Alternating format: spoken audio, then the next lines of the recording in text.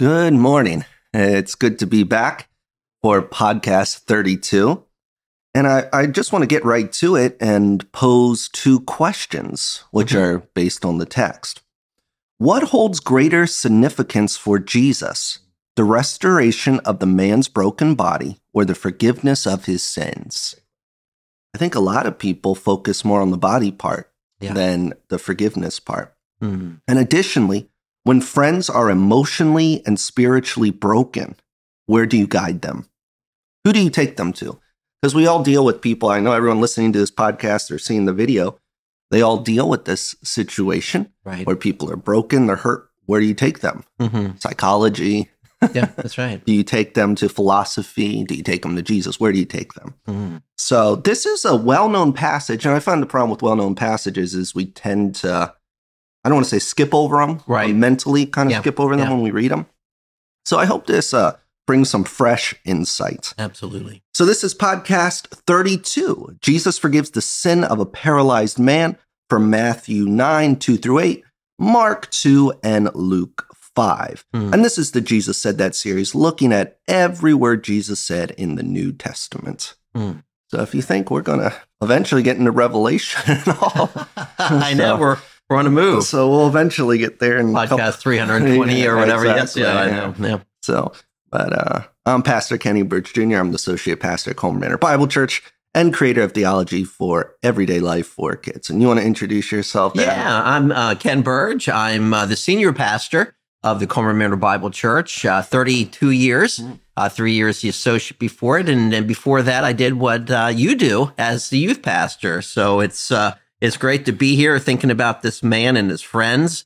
And we both have pounded a pulpit for our young people to have good friends, right? And it really doesn't change when you get into adulthood. Yeah. More so, if not. Right. I'm glad we're not recording at your house because I heard they're chopping the tree or doing some it's type the of tree that's taken down parts of my new vinyl fence on 2 occasions. So I'm so thrilled they're going to finally take it down because it's been costly.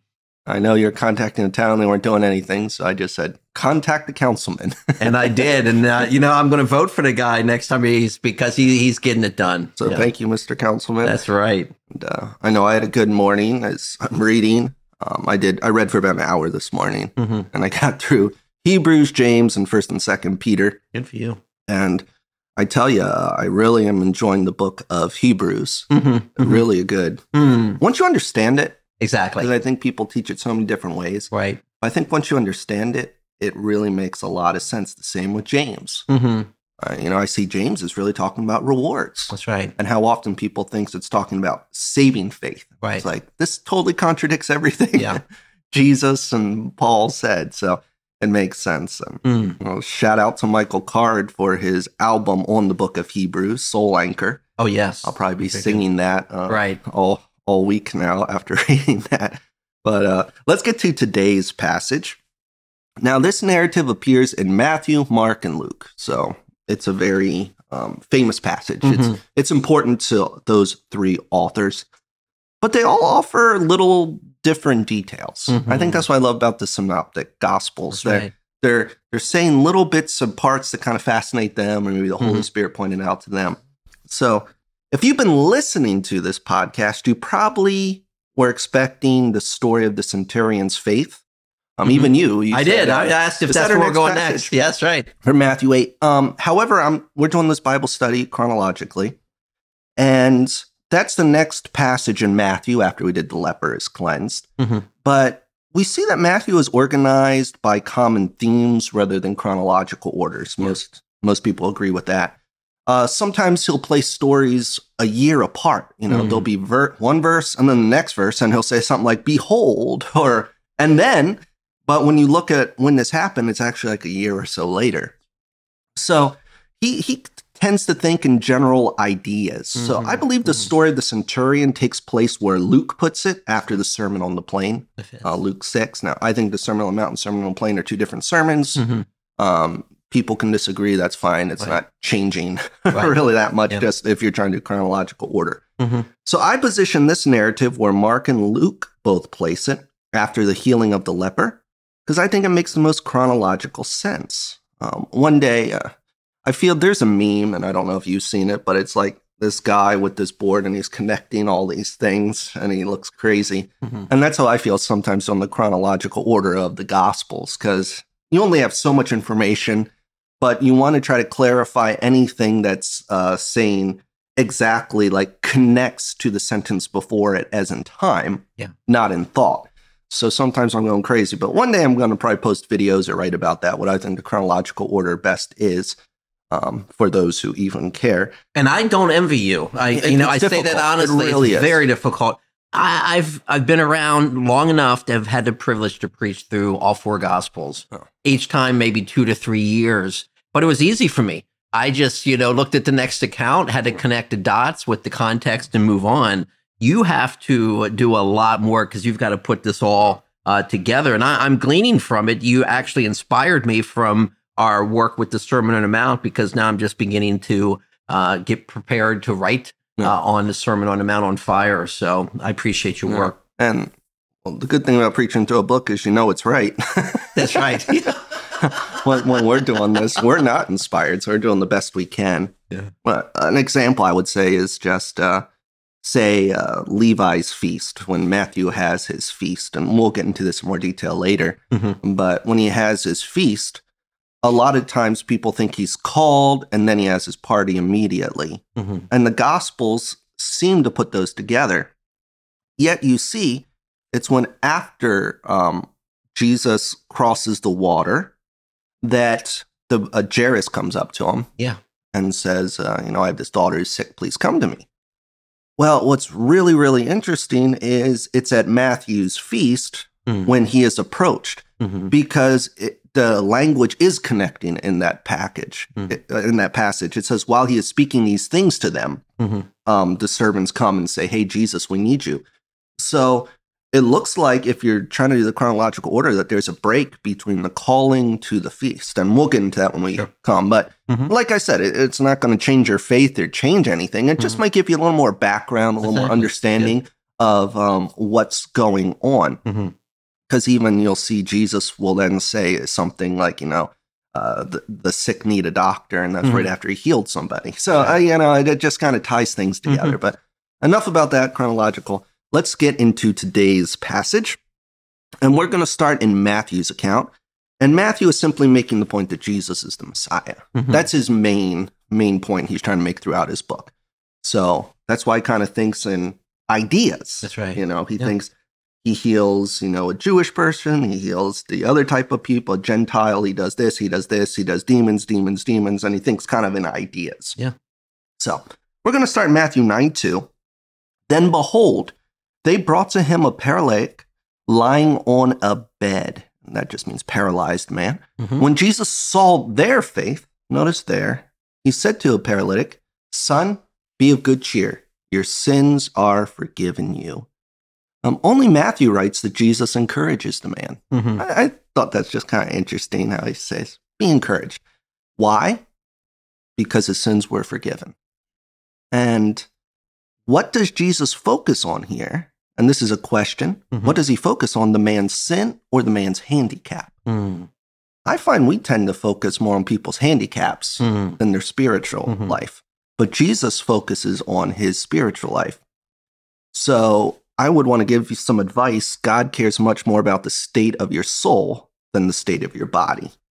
Now, take that with a grain of salt. You're supposed to take care of your body. It's a temple. Right. Don't go wreck your body, obviously. Take good care of it. But at the end of the day, that body is dying. Your spirit isn't. So my question for those listening today is, which one do you focus on the most, your body or spirit? I think that's a fair question. I think a lot of us spend time, especially health-conscious people, which is wonderful, because we should care about our body. But sometimes it's to the neglect of the soul. Exactly. And I think we need to step back and say, are we taking care of our spirits? Yeah, I appreciated when you had put in your notes here that only Matthew gives us be of good cheer. So it got me thinking. So I looked up the term, and 8 times it occurs in the New Testament. 7 of the 8, Jesus makes a statement. For instance, in John 16:33, be of good cheer, for I have overcome the world. But he tells them to be of good cheer after he saw their faith.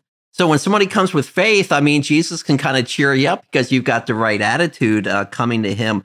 And the emphasis upon the spiritual is very important here because I think you're exactly right. There's so much emphasis upon the physical, and we need to do soul care. We need to be in the Word. You talked this morning about having your devotions and what you're doing, and I'm a large proponent of that as well. So I appreciate where we're going with the account and Jesus's emphasis on the Spirit. So, and then at once, some of the scribes said within themselves, "This man blasphemes." Just quick recap: scribes are also known as lawyers. They knew the law very, very well, the law of Moses. So these guys are smart. So they said this man blasphemes because they know only God can forgive sin. Now, their problem comes in that they don't accept that Jesus is the Son of God. So according to the law, if a man sinned, he would have to go to a priest and make a sacrifice based on his sin. However, Jesus, with great authority, simply looked at the man and said his sins were forgiven. And I think this kind of ties into the whole Hebrews thing, that Jesus is our high priest who would become the payment of our sin.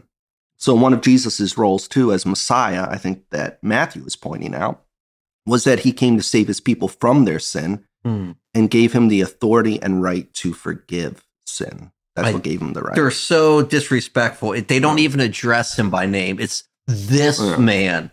How disparaging. And then also, when you think about the whole concept here of a forgiveness of sins, we can be almost like the scribes at times, and we've dealt with people like this. Well, I've had to ask forgiveness so often, I don't feel like I have the right to. You're really not treating God's word and Jesus with the respect, because if we confess our sins, he's faithful and just to forgive us. So we have to make sure we don't adopt that kind of mindset. Obviously, theirs is to castigate Jesus. They don't even name him.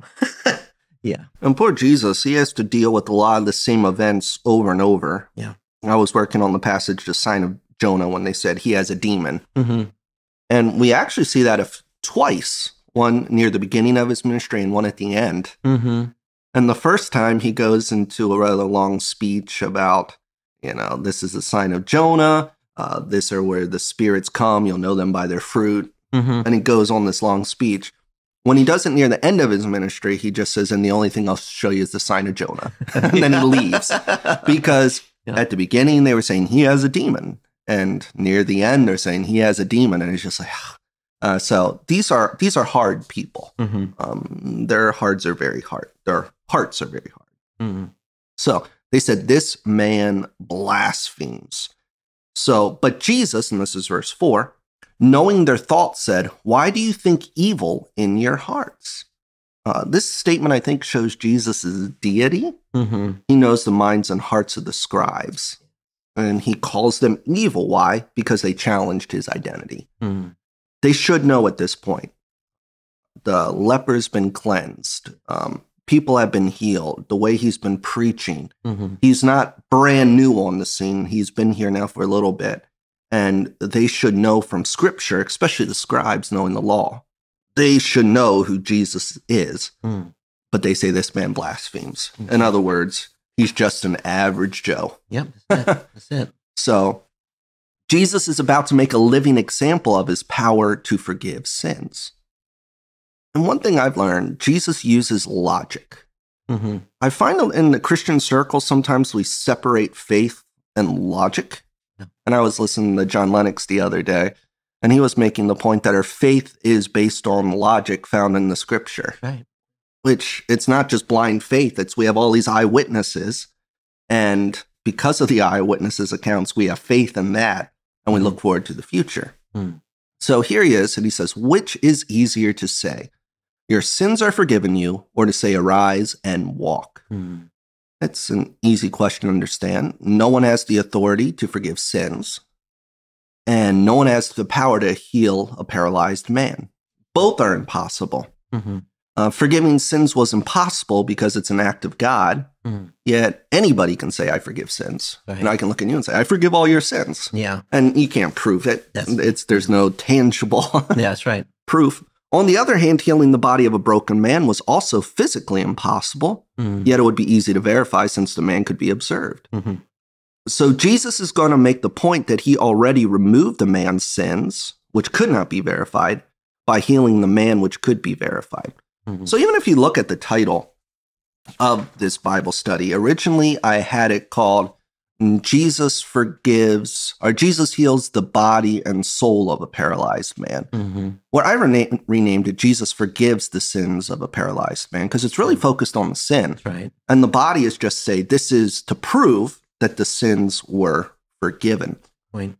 So both are impossible, and he's going to make the point. Mm. But, and this is verse 6 if you're following along, Mm-hmm. but that you may know that the Son of God has power on earth to forgive sins. Then he said to the paralytic, arise, take up your bed and go to your house. And he arose and departed to his house. So in this passage, the greatest miracle is that he forgave the man's sin. He demonstrated it when he gave him the ability to walk. Jesus has great power. Oh. And I think the scribes have chosen not to accept what they have seen. The term here, power, we know exousia. I have all authority in heaven and earth after Jesus conquers death. But even in John 10:18, I have power to lay my life down, and I have power or authority to take it back up again.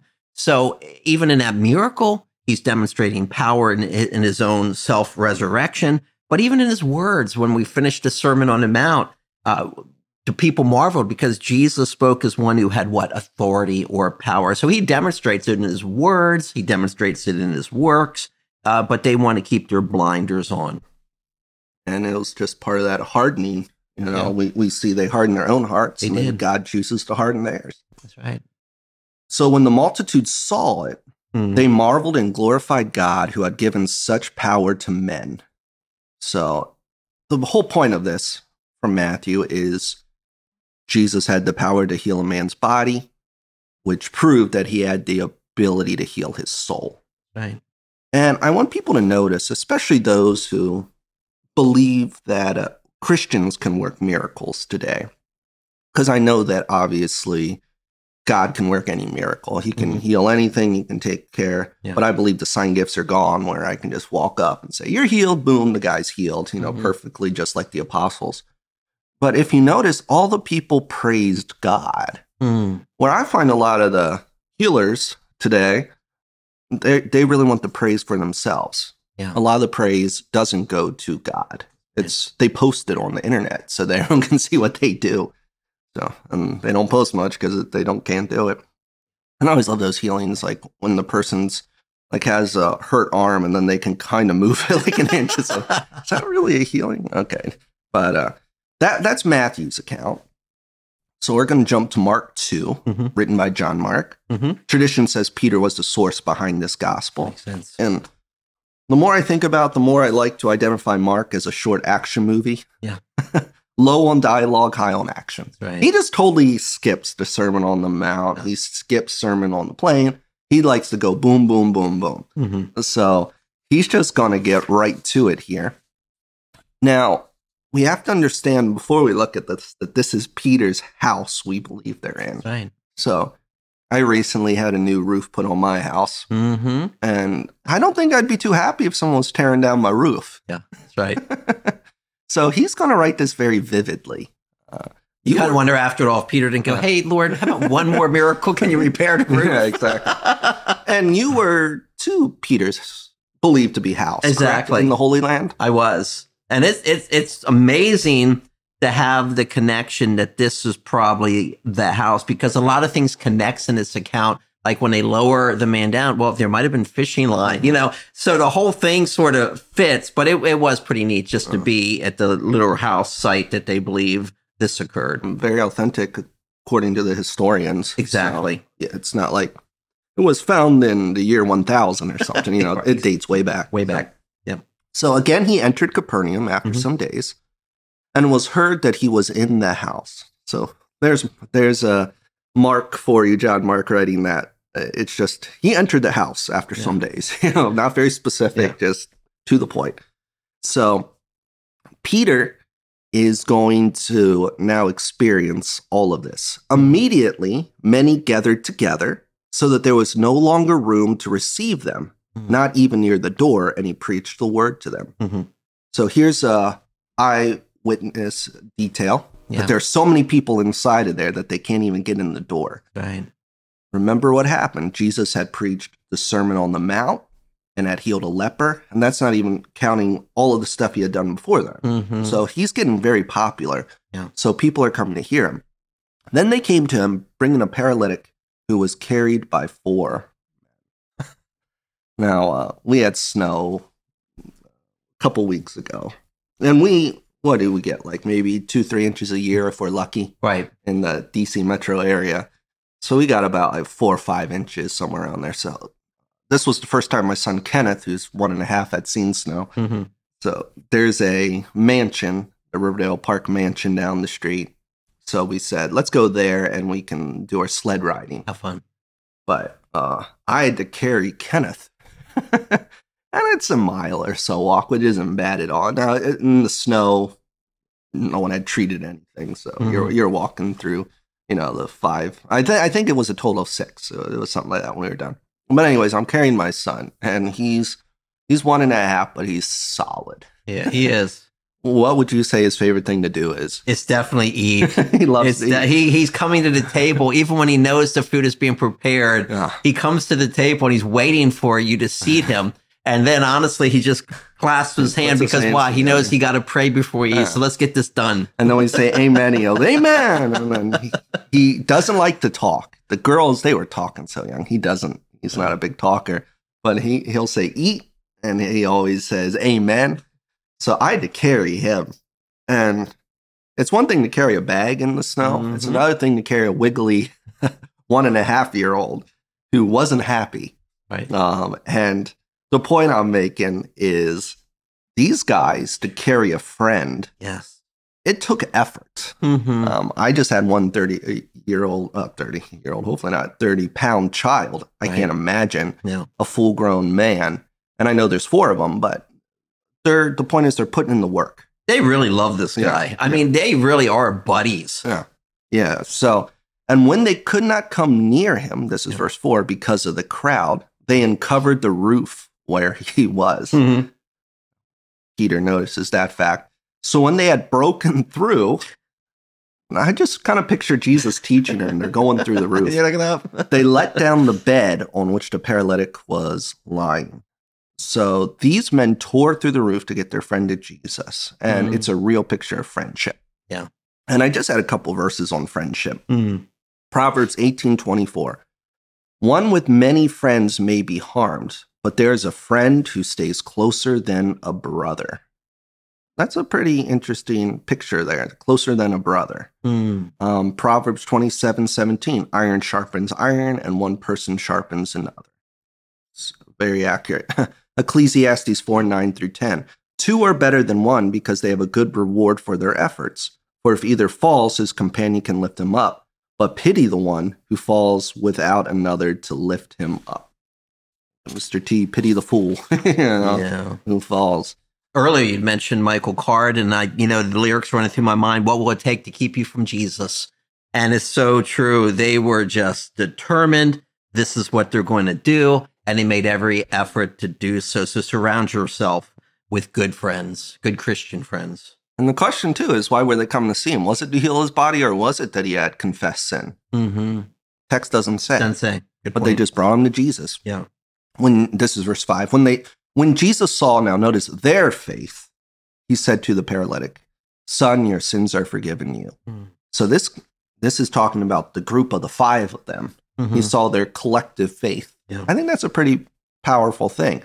Yeah. Jesus sees the faith of these men, and then he looks at the man who was paralyzed, and he forgave his sins. And if I can just interject real quickly, the whole concept in Mark's account is on the forgiveness. He uses the word forgive, verse 2, verse 5, verse 7, verse 9, verse 10. So he wants us to understand that's an act of forgiveness. And when you think about it, when these gospels are written, how many of the people who Jesus healed had died? Physically, because even though they're healed for a while, they're still There's still the effects of the curse, and their bodies are going to break down. They're going to die. That's right. But healing their spirit is way more important. Right. So some of the scribes were sitting there and reasoning in their hearts, why does this man speak blasphemies like this? Who can forgive sins but God alone? So the scribes had their worlds rocked when Jesus said he could forgive sins. However, give them credit, they were right. Only God can forgive sins. But where they were wrong is they did not understand they were in the presence of God himself. So if they just simply would have said, maybe he is. Right. Now, if I see a paralyzed guy get up and walk, I might listen a little bit more to the guy who healed him. But here, once again, is the deity of Jesus. But immediately when Jesus perceived in his spirit that they reasoned thus within themselves, he said to them, why are you reasoning about these things in your hearts? So he's going to expose their inner thoughts. Right. And then the rest of Mark's account echoes Matthew's gospel, which is easy to say. And, he heals the man. I have the power to forgive. I say to you, arise, take up your bed, go to your house. Immediately he rose, took up the bed, and went in the presence of them all. So they were all amazed and glorified God, saying, we never saw anything like this. Now we're going to jump to our last passage. Sure. I think we're doing pretty good because this is a little longer passage. Exactly. All of the three of these. And we're going to see Dr. Luke. As we know, he was one of the greatest historians, and he would just get these accounts from people. So Dr. Luke obviously loves writing about miracles, and his goal is to show that Jesus is the savior of the whole world, both Jew and Gentile alike, because he was probably a Gentile. So here we go with Luke 5. Now it happened on a certain day, as he was teaching, there were Pharisees and teachers of the law sitting by who had come out of every town of Galilee, Judea, and Jerusalem, and the power of the Lord was present to heal them. So Luke's going to give us a bunch of new detail that Matthew and Mark did not tell us about those in the crowd. There are Pharisees and scribes. And if we look at the Sermon on the Mount, people were coming from all over to hear this. So now it seems like they follow him down. They follow him down the mountain, and they come and start to question him. Jesus seized the opportunity. He had the crowd there, and I just love it because he goes what he was called to do, to teach and to preach, and he maintains that priority. But then you get the detail that the power of the Lord is with him also to heal. That's a secondary thing. And you can just see when Jesus has the opportunity, he teaches, he preaches, but he tries to tell people at times, hey, hush, hush. I've healed you, but, that's not what I mostly want to be known for. And to focus on where they came from. Galilee, a little bit more in the boondocks. That's right.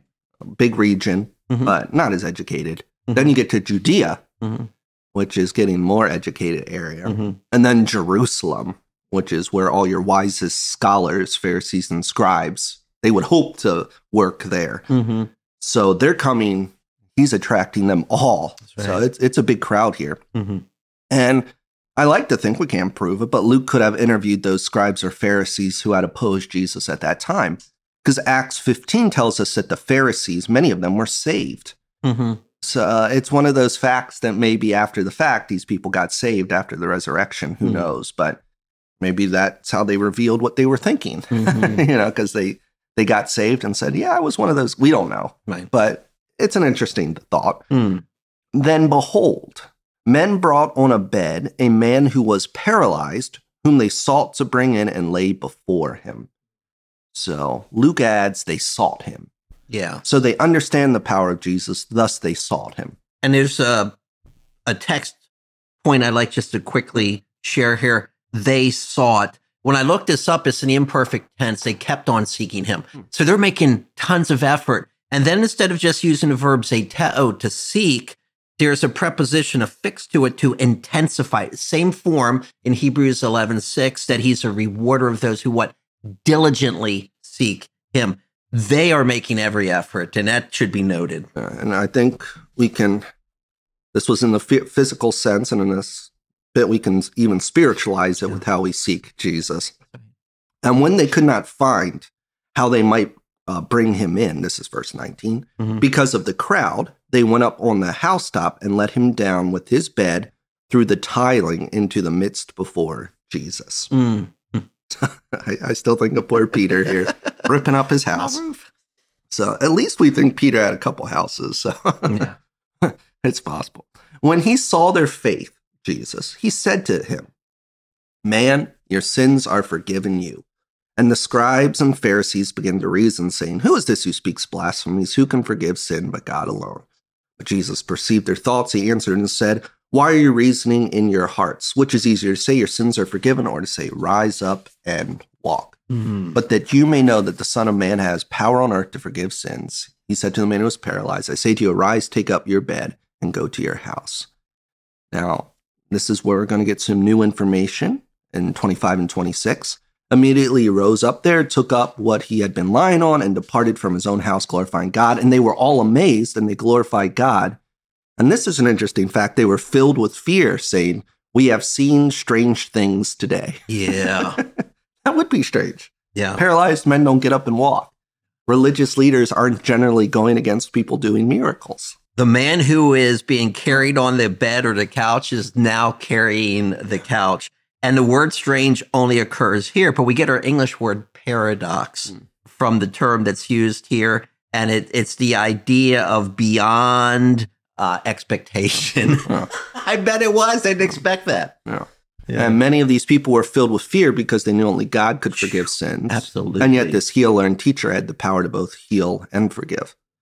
So it probably was striking people. This guy might actually be the Son of God, which I can't even really understand. And I know the Bible well, and I believe it. But to see someone in flesh and then think that's the eternal God, that must be kind of hard to wrestle with. Yeah. But it was true. So we're going to come to our application, our employment, what we can do based on the text. Anything you want to say before we jump into this? Or? No, go right ahead, please. Okay. Yeah. So we have 2 points, 2 simple points. And we're going to first, we look at the text, sum it up, and then we explain what we can do with it. Jesus forgave the man who came to him in faith. We didn't make that up. Jesus granted forgiveness to a paralyzed man whose sins remain undisclosed. We don't know what his sin was. While many fixated on the physical healings, Scripture encourages us to emphasize the healing of the man's soul. So that's just fact. So now we take that, we need to ask ourselves some questions. Do I focus more on my physical or spiritual health? I think that's very relevant. We live in a city, and cities tend to have more people focused on their physical health. A lot of gyms, a lot of places. Not everyone's in shape, obviously, but there tends to be an overemphasis. If you would say you have 1 hour of free time, what are you going to do? Most people are going to exercise more than have devotions. Where I believe we need to be very balanced and say, I need to put my spiritual health first, but then I also need to take care of my body. So, because we can't be gluttons and people just sit around and read all day, obviously. I just like to point out when I preach this text, my employment point was faith precedes the forgiveness of sin. And it's interesting, the faith comes first, and then you have the forgiveness of sins. And that's the biblical order that is now turned upside down by the whole Calvinist movement. But because having been justified by what faith, we have peace. So it's always, the faith, and then you have this justification or this forgiveness, this same order. Piper's new book came out on providence. So I'll have to talk to you about that later. Okay. Yeah. It's one big contradiction, but we'll say that for another day. Okay. But so do we focus on our physical or spiritual health? And they're not exclusive, right? They work together. That's right. Because I really believe if you have bad spiritual health, you're not walking with the Lord, you're not having the fruit of the Spirit, then your physical, how you act, your attitudes, your motivation, just drive with getting things done for the Lord is just not there. Because if you're starving that side, where if you're totally focused on physical, you might be taking too much time. So, like I say, it's a balance. Obviously, put spiritual before physical, but your your mind, body, soul, spirit. It's a package. That's right. So take care of them all, but don't overemphasize the physical, because at the end of the day, you will die. Right. Try to prolong those days if you can, but the spirit is eternal. So recognizing, here's the thought, recognizing that both body and soul are divine gifts, do I diligently care for them? Am I frequently connecting with Jesus through the practice of reading scripture and prayer, recognizing his concern for the well-being of my spiritual life? And if we're not doing the simple things of prayer and reading, we're going to have a hard time with evangelism. We're going to have a hard time with, fulfilling our roles as Christian men or women. So it all comes down, I think, to that. I agree. Personal life. And then once you take care of that, or once you're engaged in that, then go out and do the other things. Exactly. But, I think, as a side note, too many people focus on service, if that sounds weird. Like they don't want to have the devotions and prayer, but they want to go and do stuff, maybe to be seen, or maybe because they just want to do something. But I think that's dangerous too, if you're not connected. So, and 2, the man's friends brought him to Jesus. And this is looking at friendship. It was a blessing for the man to have friends who brought him to Jesus, demonstrating their faith in Jesus' ability to heal him, be it spirit and soul. So, question to ask myself: do I surround myself with friends who take me to Jesus when I am hurt and broken?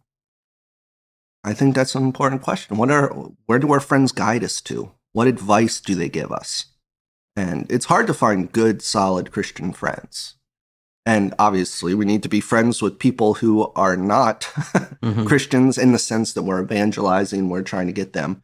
But those core people, kind of like how Jesus had his disciples, are, when we're broken, where do they take us? Is it Freud? Do they take us to watch some video, or do they take us to Jesus? I mean, in a biblical example, evangelistically, Andrew grabbing Peter, saying, let's go.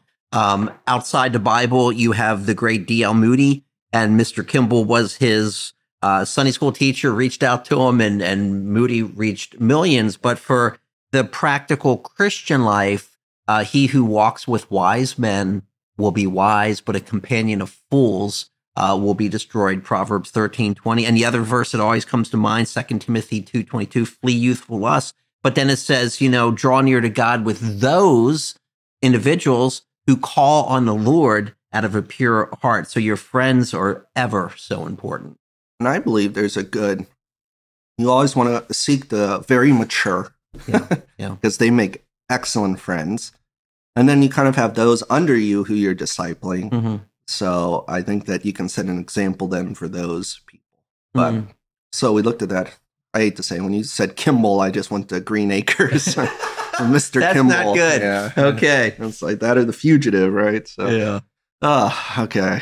Bad things, but okay. So here they are. This is talking about your friends, but now I think we need to look at, just very, very quickly, how are you as a friend? Am I the kind of friend who would guide a broken companion to Jesus, knowing he has the power to heal a broken soul? I think too many Christians are silent. That's right. When people are hurting, that is the chance to go in and help those people. Exactly. And you have to be sensitive, because you don't want to be kind of like Job's friends who have a bunch of bad advice and just launch it, just, putting someone down. You need that time to grieve. But as Christians, we can come and say, hey, there's probably a purpose for this. There's a reason. Let me comfort you. Let me sit with you. Let's, not be too preachy in the sense that you're just slamming them all. This happened because, this, but showing them the love of God while leading them to the gospel. Or if they are a Christian, just showing them that genuine love. Yeah, that passage in Galatians just jumps out. Brethren, if anyone is overtaken in a fault, you who are what? Spiritual. Now, it doesn't say necessarily mature, because maturity comes from being spiritual for years. Spiritual just means connected to God. So if you see someone and they're struggling, it's our God-given obligation to go and try to and restore there. Was used of mending nets in the New Testament, but it was also used of taking broken bones and putting them together. You do so gently. But we need to be people engaged in the lives of others, because there's so many hurting Christians out there that we sadly in the community neglect. And I feel like we're so quick to criticize, which there is time to criticize. Yeah. There's a time for that. But a lot of times we just need to come alongside people and help. Exactly. Yeah, that's what they need. So, all right. That was podcast 32. Jesus forgives the sin of a paralyzed man from Matthew 9, Mark 2, and Luke 5. Is there anything you want to share? I know people always like kind of hear what's going on in our lives. Just quickly. Yeah.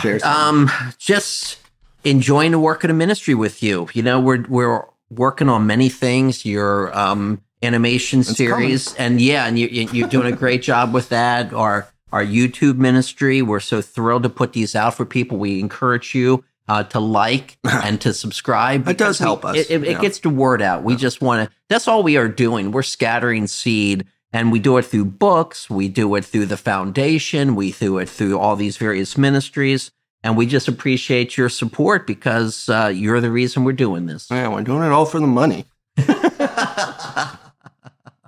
It's funny. I was looking at California with their new fast food laws. Yeah. But, you live there, you can vote the way you want. And I'm like, fast food worker makes more money than I make now. I know. And my taxes are almost just as bad. In PG County, but that's fine. It's just how things are. But things are going well with me too. Kids are doing well. Just how it is with young children. Oh, I do. My first of 4 will be starting school in the fall, homeschool. Yeah, and just trying to get my wife's getting all prepped for that. And a lot of good things are happening. A lot of good ministry. Last night I taught on the book of Joel. Mm-hmm. So I had to brush up on the book of Joel, which is interesting for children. Yeah. Trying to explain to them. I think the theme I created was it's locust repentance in the day of the Lord. Yeah. So trying to get that to preteens is interesting. But I think it went well. Mm-hmm. And then on last Monday, I taught on Esther. Mm-hmm. We're just going through Heroes of the Faith and just how God works through his foreknowledge. Mm. A lot of good things happening. So we'll see you guys next time. And thank